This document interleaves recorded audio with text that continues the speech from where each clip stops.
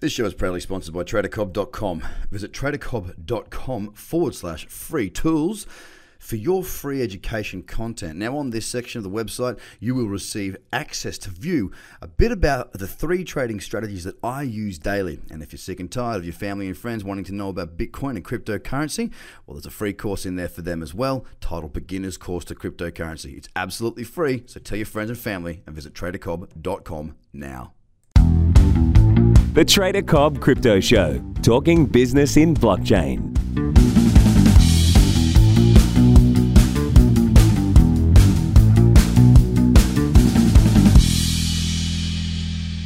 Hello, ladies and gentlemen. Welcome to the Trader Cobb Crypto Show. Today's guest is joining me from a wonderful part of the UK, which I'm quite fond of after having spent some time there. He's a man who works more or less more often with his partner in bringing content to the masses. So it's quite a niche market and they're doing a very, very good job of it. I can't wait to get into the conversation. I've got Ash Pugh, who's host of New Kids on the Blockchain in the UK. Thanks for your time. Absolute pleasure. Lovely to be here. So look, I want to just hit the ground running by asking you a little bit about your background. So what were you doing prior to getting involved in crypto? So myself and my girlfriend, Lisa, who's my co-host on the show, are professional documentary makers. So I've been kind of in the business for sort of 25 years and we make sort of TV documentaries, long form documentaries. And about 3 years ago, we were just finishing up a documentary about a very different subject, about the movie Flash Gordon and what happened to Sam Jones, its star. And I started getting really interested in cryptocurrency. I'd been into it since probably 2013, but around that time, I couldn't even work out how to buy a Bitcoin. So I remember being down the pub in sort of 2012 with some friends trying to buy Bitcoin, probably for nefarious kind of reasons. And we couldn't fathom it. We were fairly tech savvy, but it just, it didn't happen. So I forgot about it and it kept coming back and back and back. And in 2016, we just thought we should be filming this. This is something incredible. And this is something that's a once in a lifetime kind of opportunity. I'd kind of missed the whole dot-com boom. I'd been involved as a consumer, but I'd always regretted not being at the heart of it when it took off. So we said, you know what, we're going to start filming. And we went to the Dash conference in London and we started filming there and we met with loads of kind of influential crypto people and we just went right down the rabbit hole. The next thing you know, we're traveling around the world filming at all the big events, filming with a really wide range of people like Roger Ver to people like Cliff High to YouTubers kind of like Omar Buff. And just all of a sudden, we start making this documentary. And for the last 3 years, we've been filming fairly solidly. And then somebody said, look, this is such a fast moving space. You need to get a YouTube channel. You need to start putting some content out because obviously a week in blockchain is like 10 years in anything else. Yes. So we accidentally created a blockchain channel with a view to kind of educating people from a kind of more documentary perspective. There's enough of those kind of crypto moon, everything's going to them. We didn't want to do another one of those type channels. Like, let's actually interview people and get people on, have a proper conversation and try and learn, what's actually happening in this space and where it's going to go. And also the kind of ICO boom and bust was one of the most interesting things to witness from the inside. Yeah. And really interested to see where 2019 is going to lead as this kind of develops from there.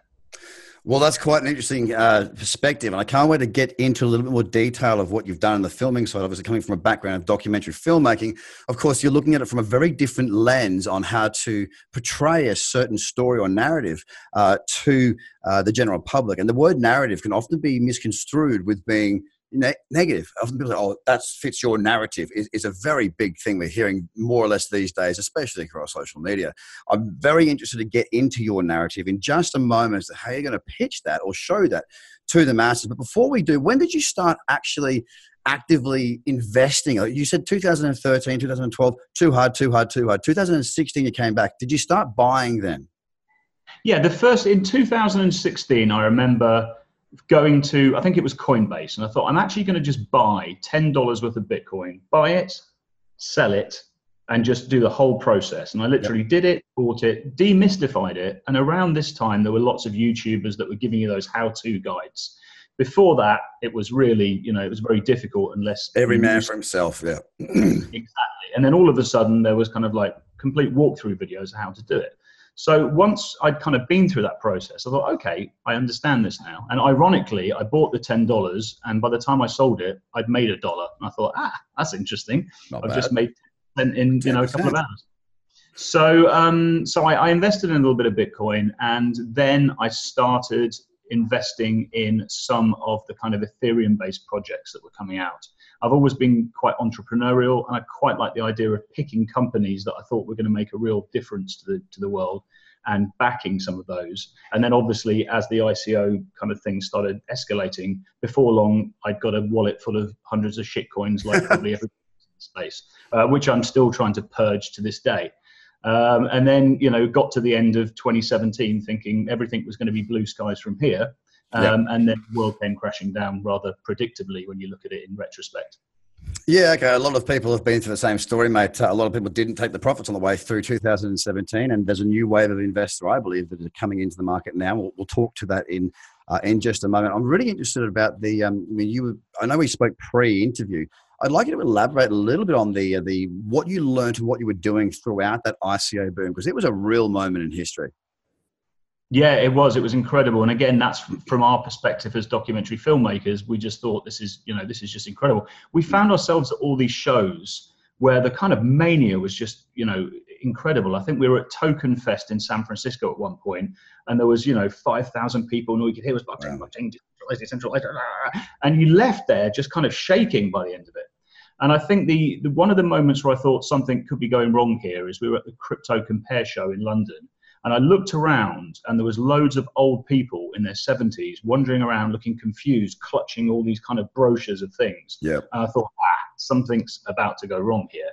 And instinctively, I should have known at that time, it was time to start pulling out. But I got carried away with it, as did everybody else, and, started buying into loads of things left and right. And just, looking back at it now, I mean, absolute garbage. But some of the ones we picked did very, very well. But again, look at it in retrospect, the ones that have done really well are the kind of, the more the blockchain-based ones that are going to be around, as opposed to the shit coins that are just pump and dumps. And what was the difference then? Like, I mean, sorry to interrupt. I didn't mean to interrupt you. What's the difference between, like, you're running around the world effectively, going to all these shows with your camera, documenting what's going on. What were some of the things that you noticed around that time? Because there was absolute mayhem. Now, I didn't really get involved in it. I took two. That was early 2018, because I didn't trade the .com, but as a trader of 13 years, I'm very familiar with studying it technically. And, I think that the writing was on the wall, and I started closing out of positions on the way at 12.5, and then the last one was 15.8 or something, just because markets don't do that forever. There's got to be another side to that. And it was parabolic. It was crazy. It was hyped. But a lot of people missed out on that and just being clouded within that. What did you see during that documentation of that period that really stood out to you? I'm not talking about specific projects. I'm talking about what was the sort of euphoria? What were the messages? What was the way the whole space felt as you were going around interviewing people, speaking to people, and looking at these particular projects? What stood out to you? Well, I think the main thing, just the pure mania of it. It was just, you had thousands of people in a conference space that were just pitching what they had at like 1,000 miles an hour. And everybody seemed to think they had the best version of everything. And bear in mind, back in 2017, these conferences were like selling out in no time. So the conference producers were making a fortune from all these kind of stands where people were in there. And it kind of, the trade show market for cryptocurrency just exploded in months. We started attending, there were 2 or 3 key ones we were going to. The next thing we looked, and there was like 150 lined up for the next year. And our email was just dinging every day, inviting them, to them. And and then slowly over time, the audience has started dwindling. The amount of, here's a good indicator, the quality of the giveaways of the stalls. The first time we went there, people were giving away hoodies that lit up, amazing caps, sunglasses. And then 6 months later, it was a pen or a notepad. And we thought, hang on a second, something, you could probably dictate the whole marketplace. The belts are tightening. Yeah, exactly. And then we started speaking to conference producers who were kind of, you'd go to the next show and there'd be less people there. or the stalls would be smaller. And you could visually just see this whole thing shrinking to the point where we looked recently at one of the events to see the next one they'd invited us to. And there was a holding page for their event company just saying, be back soon or something. And clearly they've gone out of business. So there was a groundswell and a cash grab. I think some of these conferences were playing cash grabs. Yeah, well, and if the market's there, then they'll be there too. They're entrepreneurs, they're business people, and when the sun shines, you make hay, right? So I want to come back to the whole, looping back now to, I suppose, what you're working on. You're a documentary filmmaker. You've walked away from that. Now you're focusing more or less all of your time in this space. Is that right? We've been pretty much full time. I mean, there's a couple of other projects, documentary projects we're doing that are running sort of simultaneously as well. And there's a couple of drama projects that I've been working on as well. But ultimately, we also curate something called Crypto Smoothie, which is like a daily news site, which is kind of, the idea is if you've got 5 minutes to catch up on everything crypto over your coffee, you get a Crypto Smoothie and there's the best news stories, the best videos, and a brief summary of kind of what's going on with all the market indicators. So the first thing in the morning, I get up, just pour over all the crypto news, trying to work out, what's kind of relevant. What's what? And basically do that. So that's the start of each day. Then we're currently sitting on about 200 plus hours of documentary material that we're working our way through. And I think the 3-act structure of our documentary is really going to be 2017, the party, 2018, the crippling hangover, and 2019, where do we go from here? And I think we're at a kind of really interesting part of 2019 now, where the tide seems to be turning. So maybe there is a happy ending to this. But the problem with a documentary like this is we're filming it as it's happening. Most people make these kind of documentaries after the fact. Yeah. So like The Smartest Guys in the Room about the Enron scandal, that was done much later, and you go back. So we're trying to constantly navigate this world. But the difference for us is we're trying to tell the story from the inside out. Yeah. If Netflix made this documentary or one of the other ones, it would be people who don't know much looking into the goldfish bowl, right on the inside. It'd be stories apart from the factual. It'd be a story, which is a cool, fun show, but it's not real. Yeah, exactly. So we're trying to be true to that, not kind of present a narrative that's just present the facts, what happened, and also our story throughout it, because we got caught up in it, or less everybody else did, and what the learnings are, and cryptocurrency is not going anywhere in a hurry. It's here to stay. It's clearly, blockchain is very powerful, and it's despite this kind of crazy ICO bubble, I think there are going to be companies that are hugely successful in this space, and I think Bitcoin is going to, carry on this year to do some really great things. And the story will hopefully have a happy ending. Well, you've embarked on what seems to be the never-ending story because you're doing it somewhat in real time. So what's the plan to get this to market? I mean, look, you could keep going and going and going, and you have this massive series, but you never actually get to market. What's the stop point? When do you edit, and what are you going to do to get this to the masses? Are you going to Netflix, the Amazons, the network television? What's the plan for the doco? So we will, whatever happens, we will conclude this at the end of 2019 and have those 3 acts. We currently have the first hour cut, because obviously they focused on 2017 and 18, although we're constantly interviewing people and revisiting things. And then we'd like to go to the film festival circuit, because we want this to be get picked up and find a market that way. And because it's going to, this hopefully will capture the zeitgeist kind of moment of what's, been going on. And that's our plan. But at the moment we're in deep, and we're not coming out until we've got a film. Down the rabbit hole. So look, you've been through the 2017 ICO, you've come through 2018, you've documented the whole process. You talked before about what 2019 may bring. What do you see 2019 being the year of, so to speak? Well, I think there's been a lot of building going on. And I think obviously looking back at my portfolio in the marketplace generally, there was tons of shit that disappeared. As everybody said, we interviewed Ryan Taylor from Dash like 2 years ago, and he predicted it pretty well. He said 95% of these are all going to die, and you're going to find that there are a few that will move forward. And that's pretty much, I think, exactly what's happened. I'm quite interested in like new blockchains like EOS and Cardano, and was interested in what Ethereum's doing. And I think there's been a really intense period of building, and I think some of that building's now starting to come to fruition. Obviously, institutions, a huge kind of question mark about whether they are actually coming in at the moment or whether they are going to come in soon. I mean, what's your thought on that? Do you feel like institutions are on the sidelines still, or are they starting to pile in? Institutions need, like proper institutions, not just a boutique little $60 million fund. Proper institutions need derivatives to be able to hedge their risk as a portfolio. So let's say someone's got $100 billion under management, which is not a massive fund, but it's pretty large, right? And they want to put in 0.5%, which equates to $500 million into their high risk portfolio fund, blah, blah, whatever. For them to do that, they need to have the type of liquidity to allow them to do so, and also the derivative products with enough liquidity to hedge themselves should bad things occur.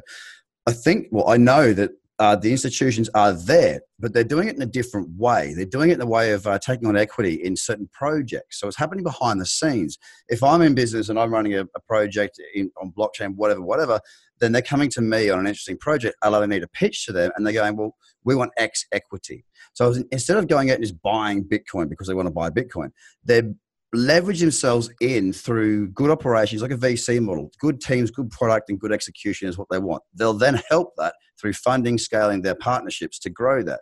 That's the first step. Definitely, we are seeing institutions have a bigger involvement when it comes to the speculative asset side of things. The CME group is the first futures that are legitimately and regulated for Bitcoin. And recently, a couple of weeks back, they had $1.2 billion of volume. I can't remember if it was for a day or for a week, but that's not a huge amount of volume, but it's enough to see it's coming because they're institutional grade clients. They're not your retail person trading on BitMEX or Bitfinex. It's a very different level of clientele. With Bakkt coming in, with Fidelity coming in, with all these different things, with Facebook, with I think Starbucks, AT&T, you can pay your tax in it.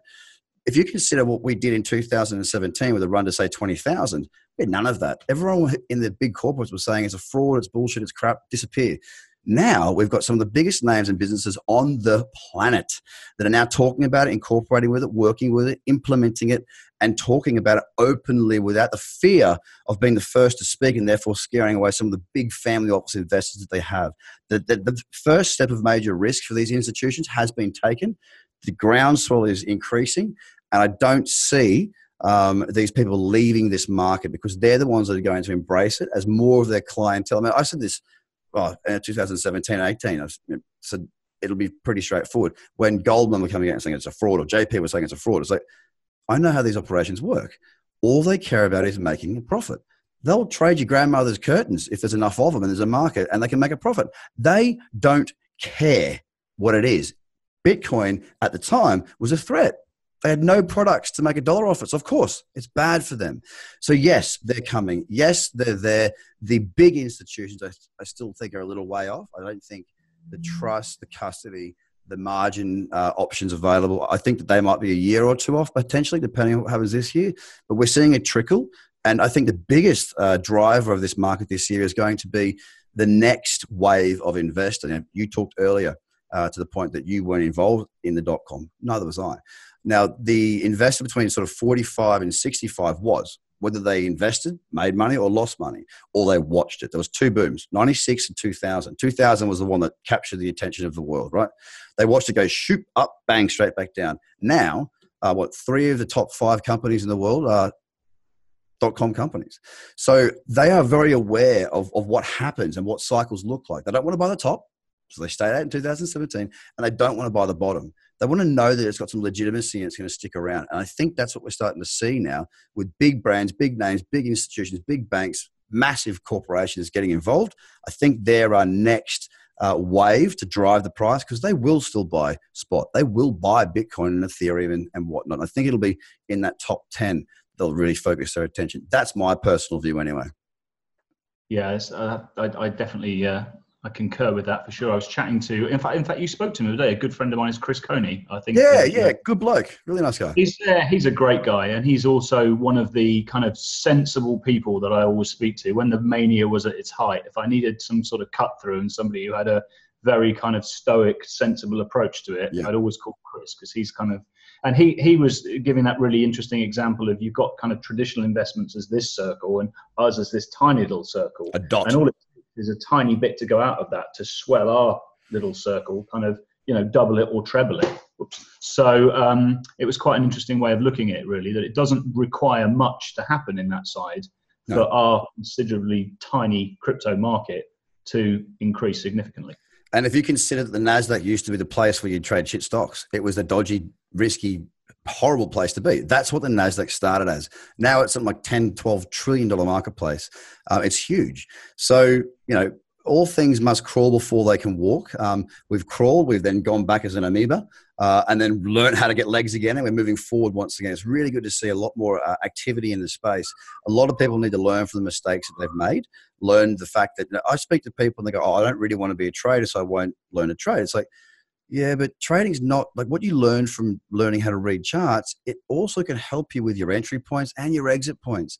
Consider how many people, if they had sold it when Bitcoin was at 15,000, let's say, so 5,000 before the top, let's say, if they sold their tokens or 10% of their tokens or whatever, and then bought back in as it was coming back off, whether it be May, June, April, whatever, who cares? They would be holding so much more of those projects that they believe in. Now, whether they believe in it through hype or hope or factual understanding of what the project's doing, that's by the by. If they still believe in it, they're going to have 10 times more if they learn how to exit. And that's what the market failed to do. And that's basically why we're doing what we're doing. So again, coming back to this show and what you guys are doing, what is the plan? What is your end goal? Well, I think our end goal essentially is to finish the documentary we're making. But in the process of doing so, we've become very involved in the space and we have met, a load of really interesting people. And it now consumes a large part of my day. So I think even when this documentary goes out, we'll continue doing our show. We'll continue being involved with things, and we might, find other interesting content projects that we can do around it. But I think for the moment, we just want to be part of this incredible, this groundswell of something that's one of the most exciting things of our lifetime. Well, I could not agree more, and it's been an absolute pleasure having you on the show. What I'd like you to do is tell us all where we can find out more about what you're doing and where to find you.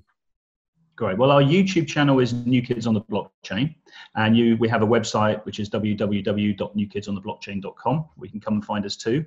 And we put out a weekly show every Saturday, which is like a half-hour kind of, magazine-style show, really, of blockchain, what's going on, interesting interviews, a bit of news. And come and have a look, and hopefully we can all learn something together.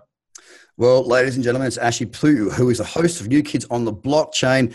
I've watched their half-hour show. They've done a very good job having that filmmaking background, the documentary style. You can definitely see it come through. It's very professional, very entertaining, absolutely well done. I'm a big fan of what you're doing. I wish you all the best going forward, and I can't wait to see this on hopefully Netflix or Amazon or something where you have massive success. So we'll keep in touch. Speak to you again down the track. Thank you so much for your time today. Absolute pleasure. Take care. Ladies and gentlemen, have a great day. Bye for now. This show is proudly sponsored by TraderCobb.com. Visit TraderCobb.com/free tools for your free education content. Now, on this section of the website, you will receive access to view a bit about the 3 trading strategies that I use daily. And if you're sick and tired of your family and friends wanting to know about Bitcoin and cryptocurrency, well, there's a free course in there for them as well, titled Beginner's Course to Cryptocurrency. It's absolutely free, so tell your friends and family and visit TraderCobb.com now.